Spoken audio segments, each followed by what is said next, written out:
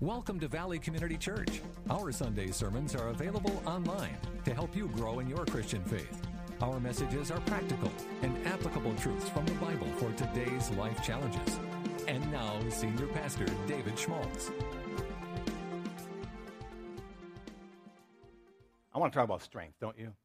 You know, when the rest of the world is wondering where their strength is going to come from and how they're going to deal with weakness, vulnerability, there is strength to be had. And where do we find it? Where do we find it? Well, we know we're here today. We know that our hope comes from the Lord. But how do we get to that stuff? How do we get the strength that comes from God that we feel in us? We feel it in our mind. We feel it in our body. We see it. We testify of it, and we can observe it in our life. How do you get to that stuff? Well, and here's the biggest question is, what do you do when God doesn't take away your troubles? Because you're in that situation and you're saying, God, give me the strength that I need, and it doesn't seem to come the way you want it to come. What do you do? Well, in Scripture, Paul asked 3 times, and this is what God told him. He said this. This is God speaking as Paul recounted it. He said this to me, "My grace is sufficient for you, for my power is made perfect in weakness. Therefore," this is Paul speaking now, first of all, it's what God spoke to his heart. "My grace is sufficient for you, for my power is made perfect in weakness." This were the words of Jesus to Paul's heart. And then this was Paul's response. "Therefore, I will boast all the more gladly about my weaknesses, so that Christ's power may rest on me. That is why, for Christ's sake, I delight in weaknesses, in insults, in hardships, in persecutions, in difficulties. For when I am weak, then I am strong." Wow. That is a very curious portion of Scripture, isn't it? It's not what we expected to hear. And I'm sure Paul was, exactly, Paul was sitting there and he asked 3 times, "God, please take this." And we don't know what Paul's thorn was. We just know if you think of a thorn, that's stuck into you is something, that's painful, that just won't go away. And we've all experienced that, whether that be, in our physical body, but also in our soul. Just something in our life that won't change. And I'm pretty sure this is what Paul's talking about. There's a couple of, possibilities in case you're wondering. Some thought that it was Paul's propensity to struggle with greed. He was a man who grew up in prosperity. He was a man who did grow up in a privileged home. He was a Roman citizen. He was also well-trained, hung around Gamaliel, the top priest. So he was a man of privilege. And then, of course, when that was all stripped from him, he went from that to severe poverty, as he would say, despairing unto his life, living with rags, not sure where his next meal was going to be.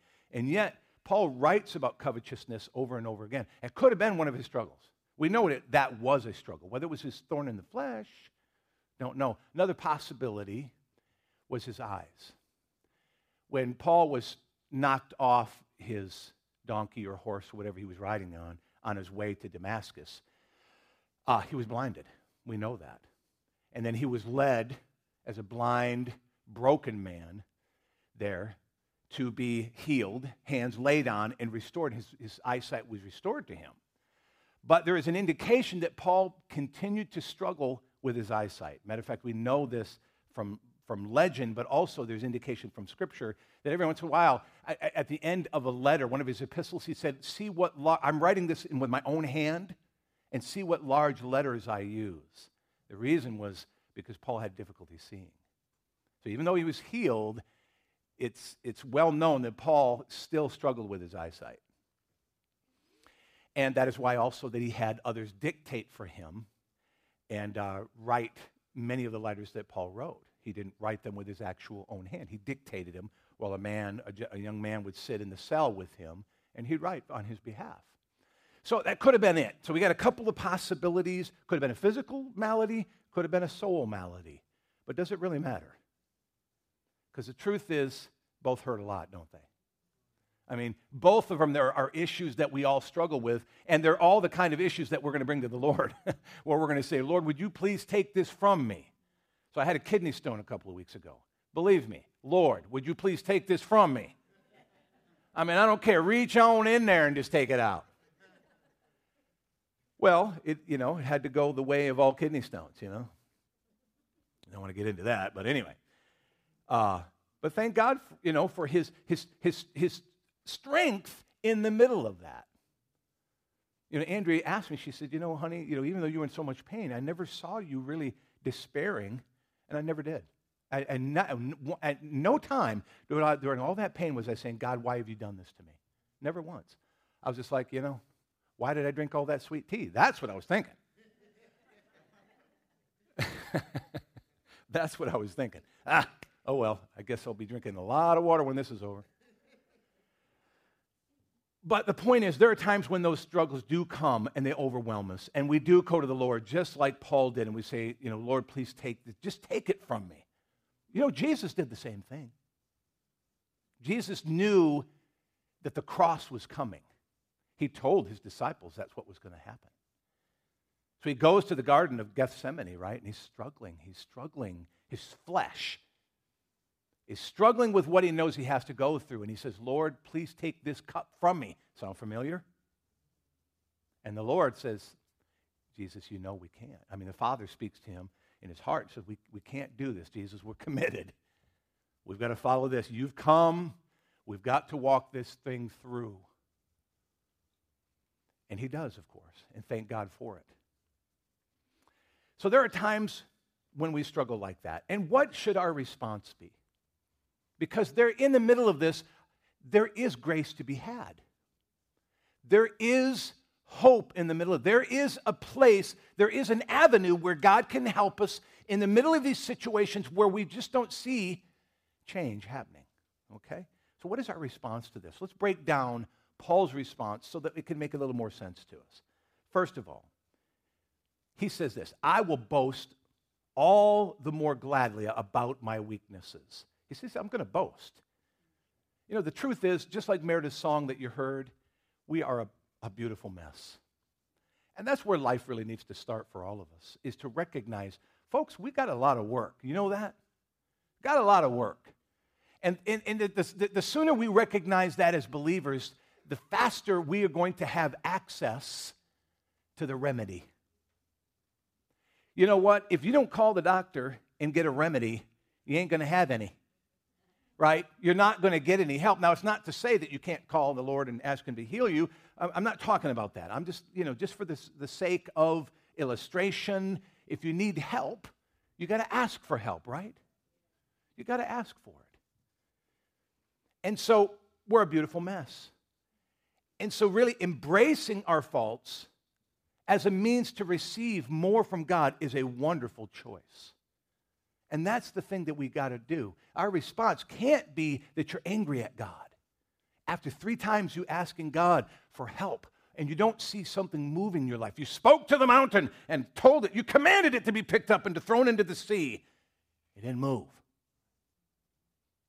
Why is that mountain still there? What's going on here? Well, a lot of times we can despair and we can give up and we walk away from God. And believe me, I know a lot of people who've done that.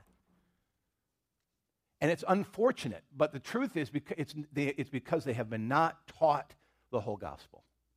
They haven't been told what the Bible really says from end to end. Okay? He isn't just the magical vending machine in the sky. There are times when God is trying to do something in us that is so much deeper than our problem, our issue. This is Christianity 401, my friends. And Paul has been introduced to the class. Paul has experienced incredible miracles. I mean, the things that he has done. I mean, he's raised a young boy from the dead. He's experienced all the miracles that Jesus experienced. He had been involved in those things. And now when it comes to him, whatever his simple problem is, it just won't go away. What is going on? So he says, I'm going to boast in it. He says, I'm not just going to ignore it. I'm not just going to try to bypass it, which most of us do. We just kind of bypass it. We try to ignore that little bump in the road. It's just like in Spanish they call it the topes, those little speed bumps. In Mexico, they're not speed bumps. They're speed mountains. I mean, you have to go and come down over them. But God puts speed bumps in our life in the form of difficulties from time to time to get us to do what? To slow down, my friend. And then to recognize it instead of bypassing it. Like we all want to do. We want to go around the speed bump. But if we do that, then we're not embracing the lesson. We're not getting the message. Which is what? To slow down. Somebody's life might be at stake. Okay? But to boast. You know, I was thinking the other day about football, which I enjoy watching from time to time, but it was funny. I realized no one points to Jesus when they fumble the ball. They point to Jesus when they score a touchdown. And it's just like, man, it's just Jesus. But when they fumble, I never see any of them getting up and just going, Jesus, thank you. But really, they kind of should, shouldn't they? It's kind of like, hey, I blew it. Jesus, make something of this. In my mistakes, in my struggles. This is what Paul is saying he's doing. He's saying, I'm going to boast all the more in my weaknesses. Let's go back over the list of things. He said, in my weaknesses, in my insults, in the hardships, in the persecutions, in the difficulties. What is our boast? Our boast is, yay, I get to have more of Jesus. And is that not probably the lesson, my friends? Is that not what God is up to? Well, you can keep thinking about that.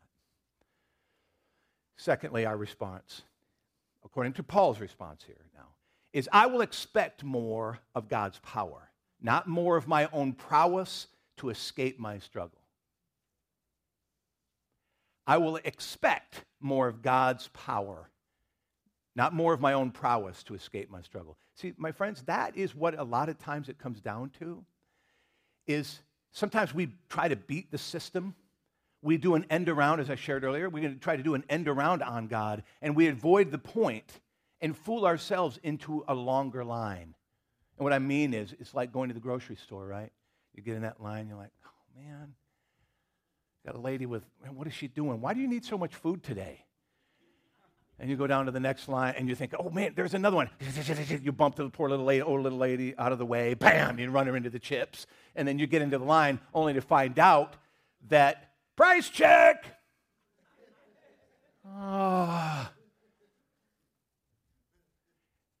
And God has got you. Because he's put you into a system that you can't beat.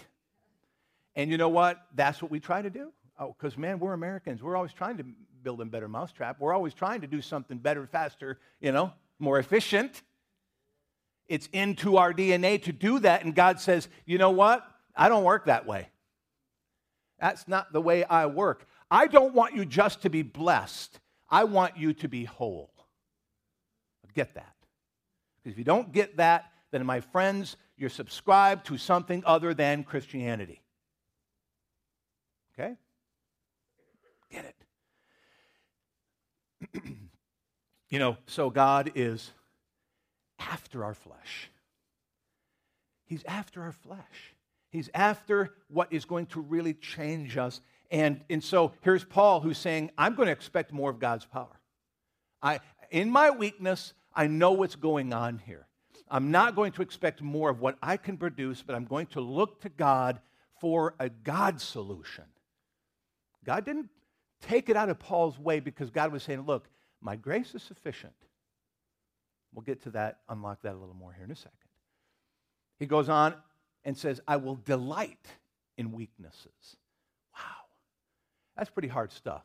Let's go through the list again. I will delight in weaknesses. I will delight in insults. What? Oh, let's keep going. I will delight in hardships. I will delight in persecutions. I will delight in difficulties. This is very anti-American right here. It doesn't fit the dialogue. It doesn't fit what is in the description, the definition of being a strong, vibrant, conquering human being.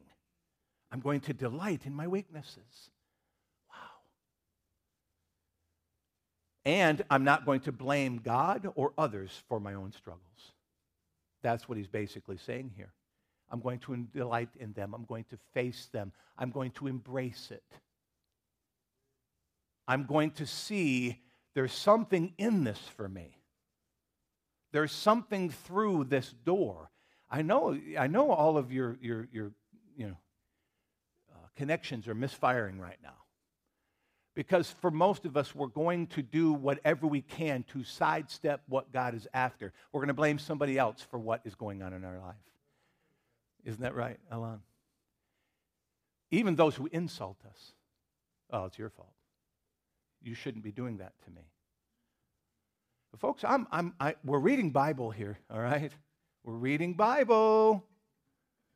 So don't blame me. I'm not just writing a column and you all be mad at me about it. No, I'm reading Bible to you today.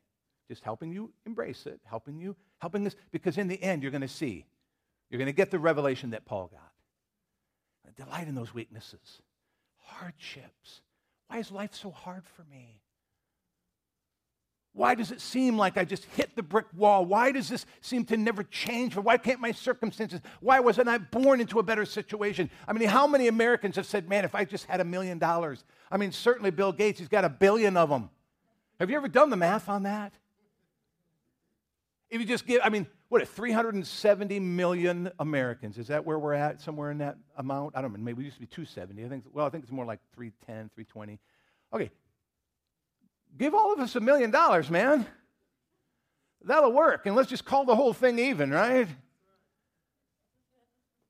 It doesn't work that way. Sometimes we're called to hardship. And it's through the hardship that we build the greatest character. And you know what? There are many times when I look at my own life and I think to myself, I got the short end of the stick. And there's a lot of talk about privilege these days. And so don't buy into that lie. Because if you try to bypass and blame things on privilege, you learn nothing. You grow in no grace. But when you embrace where God has placed you, see, do you believe in the providence of God and the sovereignty of God? In other words, do you believe that God knows all things, sees all things, and that means whatever we have experienced, wherever we're placed on this planet, whatever set of circumstance we're given, God's in it? There was only one amen out of that one. The rest of you are still thinking, can you give me a few more? Can you give me a day? No. Come on, Christians. That's what we call purpose. That's what we call understanding God's purpose and place for your life. Going back to my own situation, I grew up in a situation where there was some hardship. A couple of farmers got together, didn't know much about marriage. My poor mom and dad, they were struggling along. They ended up having 7 kids, which was a lot more kids than they both knew how to feed, and it was a struggle. They got divorced because they just beat each other up, and the rest of the family went through hell. And poverty. And sometimes, I could be an angry person about that. I could have used that whole dialogue, that whole story, that whole thing, and turned myself into an angry, let's just destroy the system kind of an individual. But I didn't. I said, God, you allowed that to happen for me so that I might understand and compare my life to you and use all of that brokenness as a means to grace. What are you going to do with all that brokenness in me, God? And God says, watch. Watch what I can build inside a person who lets me do it. Are you getting my message this morning? As they say, are you picking up what I'm putting down? Okay, thank you. All right. Power is made perfect in weakness. That's what God said. He didn't say any more. He said, you could expect Jesus to sit there and just scratch his head and go, can you give me a few days on that to figure out why it's not getting through to you? Let me go to the angelic host administrative department and figure out why your solution ain't coming. You asked 3 times? Whew. Let me get back to you. That's not what God said. God said, my grace is sufficient for you. My power is going to be made perfect in weakness. That's why Paul said, oh, wow. Well, then I'll boast all the more in my weakness. Because if weakness is a avenue to getting more of God, we should be partying right now. Am I right? I know this is I know this is hard. Paul's response does not make sense. Most of our response would be when God would say to us, my grace is sufficient for you, my power is made perfect in weakness. Our response would be, therefore, I'm going to fight you every bit of the way, God. I'm going to do all I can to squeeze what I think I need out of you. I'm going to find the preaching that fits my ears, my dialogue. I'm going to find the situation that makes more sense to me. Paul didn't respond that way. Sure did not. He said, I'll delight. Then finally, he said, I will declare. He didn't necessarily use that word, but I see Paul declaring it. When I am weak, then I am strong. Look at the last part of that. He said, and it says, for when I'm weak, then I'm strong. I could just see Paul declaring that. This is an internal declaration, by the way. Of course, we could go out on the front porch and do the same. But the truth is, we need to make that decision on the inside. And I wrote down here, I wouldn't run around telling everybody about this if I were you, because they might try to put you away. Because what I'm telling you, I can see the cogs in your brain working right now. I see the battle that you are going through right now. I know what you're going through. Been there many, many times. When I go to the Lord and say, God, would you please move this situation? Nothing happens. Would you, God, please make this happen over in this situation? It doesn't happen. And God just says, David, trust me. My grace is going to be attracted. I'm after so much more in you right now. Well, what is it? You got to trust me. That's hard stuff. But on the inside, what we need to say is, when I'm weak, then I'm strong. When I'm weak, I will be strong. How? In God. In Him alone. Because then after the end of the day, who really made you strong? Was it your strength? Is it ever our strength? Did we put a breath into ourselves? Did you knit yourself together in your mother's womb?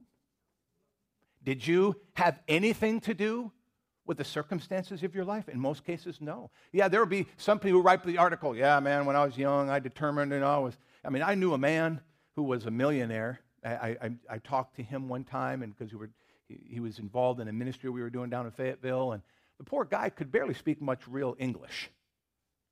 He didn't have much more than a 4th or 5th grade education. And yet, by his bootstraps, he pulled himself up and, did what the stories we've all heard. Don't be deceived by that. Don't be deceived by that at all. Because that man, in his case, was a very strong Christian and one of the largest givers I've ever known. So what does this mean? What does this all mean? Do I take this occasion to justify my sin and refuse to take responsibility for my actions? In other words, if I say, well, He's not taking away my problems, therefore, you know what? Hey, let's just all give up. Let's just, I'm weak. I am just weak. And if He is calling me, and if He's not taking away my problems, and it's really exacerbating my problem, and now I'm realizing that I'm weak, do I just then say, you know what, I'm just a weak person, sorry, man, pass the booze. I'm just a weak person, I know God loves me anyway, go on to have a 4th abortion. I'm just weak, God understands me. I've heard Christians speak that way. And that is an absolute wrong way to take. Because you know what you did? We went around the topes. We went around the speed bump. And we tried to access something. And really, because you know what? At the end of the day, we come down to this one thing. I just want peace. And admitting that I'm weak doesn't fit the narrative. Doesn't fit. admitting that I'm broken, that I'm a beautiful mess, as Meredith said, doesn't fit the narrative. It doesn't fit well with this, all that we've been taught in this world about really what is secular humanism is what is taught us, and it's spoon-fed to us from the time we're small children. And we just, that's when the Bible really comes into major conflict with who we are as human beings, is beginning to realize, you know what? God is after your soul more than anything. He's not particularly interested in making you into a millionaire.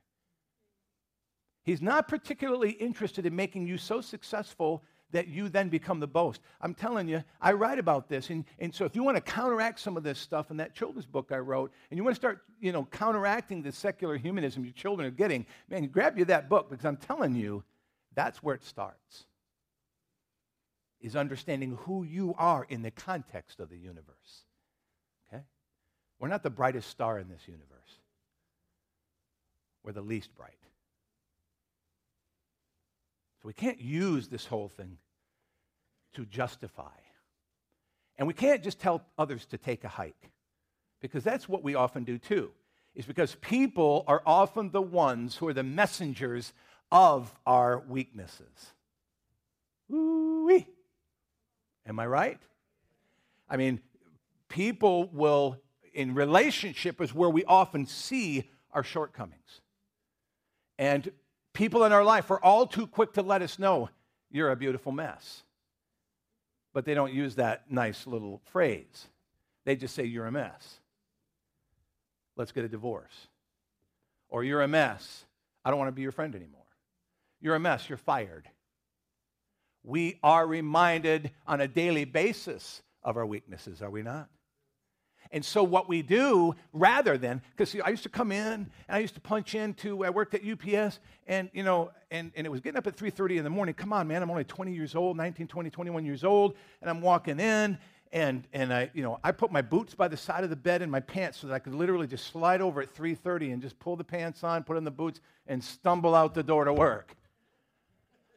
So I'd come walking in, and my hair is going in all different directions. Who cared about how you looked when you're sitting on a belt at 3:30 in the morning? Didn't matter to me. Yeah, but this boss, man, he got in my stuff. He mocked me. He threatened me every day that I was going to get fired. He did everything he could to try to discourage me, to get me to quit. And he was after me. And I could have got me a sign and marched outside of UPS, saying that, I was tired of how they were treating me. Of course, I threatened to beat the guy up, but let's not go there. But one night, I remember laying in bed, and God just spoke to me. He said, David, I'm not changing your circumstances because this is all about you. Huh? Yeah. You got an attitude. You're a terrible employee. Oh, God, please stop. The devil's speaking. That ain't God.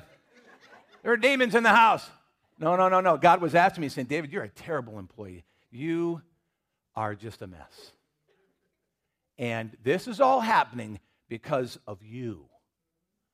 And when I finally, it was just one of those wake-up calls. I was just like, oh, man, I thought I was the hot stuff. They couldn't do this without me. Until I realized the only reason why I wasn't fired was because I had inadvertently joined the Teamsters. I didn't even know I was a Teamster. I would have probably used that to my advantage, Mr. Aaron, but I didn't because I didn't even know. And so because I was a Teamster, they couldn't fire me on the spot, and they would have. They were trying to force me to quit. When a new plant manager came in, he looked at me and he had to file that tie, and he said, David, I just wanted to meet the guy who had the most write-ups I've ever seen in my life. And he said, I just had to meet you before I let you go. And I looked at him, and I wondered why the shop steward was there. And she said, well, I have to be here because you're a Teamster. I'm like, I'm a Teamster? I don't like those guys. But anyway, we won't talk about that. Anyway, I looked at him, and God had already done the work. And I looked at him, and I said, sir, I looked at that file, and I did every one of those things. I said, I was a terrible employee. I had a bad attitude. I was a slacker. And all I can tell you is today is, I said, the funny thing is I'm studying for the ministry. And I said, I can't hide that. I said, I have been a terrible employee, and I ask you to forgive me. And I promise you this, that if you keep me, I will be a different man. And he took the file, and he dropped it in the trash can. And he said, deal. And I stayed. I worked another 2 years. And when I was finished, because I'd finished my school, and they came to me and said, David, we want to keep you. We want you to become a driver and be a manager here at our plant. I said, no. No, I said, I got to go on to do a much harder job in the kingdom. I said, that's what I've been training for. I said, but you know what? This blesses my socks off because that's all I wanted to hear. Well done. Enough for them to say, we want to keep you, rather than, let's get rid of him. So I shared that story, and I'm going to share with you, folks, is that opportunity did not come from me, sticking a sign out and fighting the system. That didn't come from somebody who tried to justify my own sin.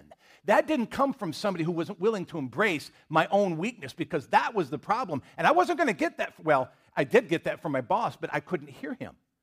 But when I opened my heart to God, God got right to it. He said, David, you got a weakness. You got a bad one. It's a character issue. And I cannot use you for my kingdom. I cannot put you in a church in Roanoke Rapids or Weldon, North Carolina to do what I've called you to do with that attitude problem. We got to get rid of this thing. Yes, sir. So what is God after? In Paul's case, God was after conceit or excessive pride. He tells us that in the chapter before. I kind of played a trick on you, because that's what God was doing. Paul was getting some amazing revelations. He was seeing things that no human being has ever seen, apart maybe from, maybe Moses or some other of those big guys, right? Paul was seeing incredible stuff. And God said, I see what this is doing to you, Paul. You're a bit of a proud rascal. You thought you were all in charge when you didn't know me, and now that you do know me, it's creeping back. And so God allows a real difficulty to come into his life to really cause him to slow down and to realize none of this happens without him. See, we're very quickly given to this, folks, when we talk about pride. It is the human being's defining characteristic.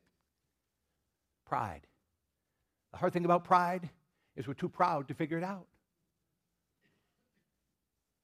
And no one's qualified to talk about pride because we're proud. And so we always have to who do we have? What are we going to do? What does Paul say? Who's going to help me with this body of death? Who's going to thank God for the Lord Jesus Christ, who is faithful to come to us and speak to us and help us, which is why we should be listening all the more to why what is happening in our life is happening. Folks, what's going on in the world right now is so anti-gospel, so anti-Christ. Please wake up and smell the coffee. Because the truth is, if you're drawn into this, then your problems, your issues, what you need fixed inside you will never get fixed. You'll become a greater monster. And no one will suffer more than you or me as a result. The problem is we cannot be the gatekeepers of our own pride. We try, it doesn't work. We humble ourselves, it helps. But in the end, God has to allow struggles into our lives to help us understand that our greatest weaknesses can become our greatest strength if we choose to let God do that work. When it was all said and done, in my experience there at UPS, was not that I was able to say, I did this. No one knew more shamefully, deep down in my heart, that God was the only one responsible for that. That when he came to me in the darkness of the night and spoke to me into my heart and said, David, you got a problem. That was the beginning of change. And any glories I experienced there, from there on out, I knew. I could tell you story after story after story where this has been true. God wants to take your greatest weakness and make it your greatest strength. Because as Paul said, for when I'm weak, then I'm strong. All of our accomplishments and glories will come to nothing in an instant if we ignore this. And here's the one of the hardest parts is, this is a race that keeps going. We don't pass a test. We have to time go back to that test, layer after layer. Because when we experience some success, we want to forget pointing to heaven. God will let that little thorn in your flesh come again. Here it comes. Have you learned the lesson? The quicker you fall to your knees, the better off all of us will be. And I want to finish the race well, even if it means I have to finish last. That's not a popular thing to say. But that's what it's about. See, it's better news than it first appears when you read that, because I remember reading it at first. I thought, well, that's not my favorite portion of Scripture. Moving on. Let's go to the ones that make you feel like, woo! But I didn't realize that deep inside that is a really exciting verse, because it's the key. It's the absolute key.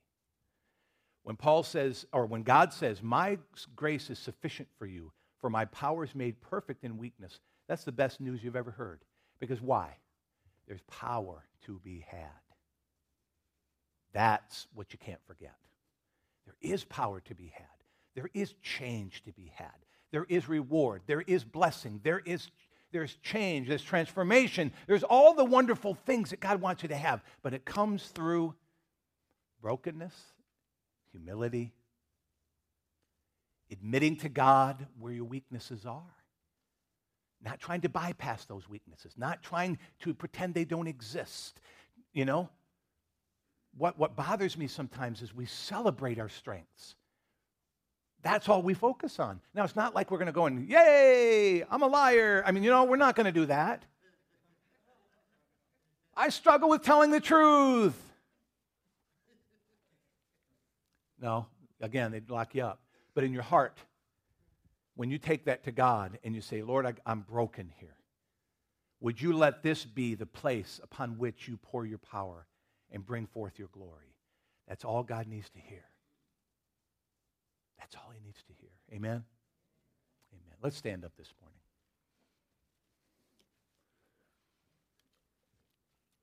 Let's pray together. If I could have our prayer teams please come as we close our service. Just remind you that the prayer teams are here for you to receive prayer over anything in your life. You need healing. You need something in response to the message.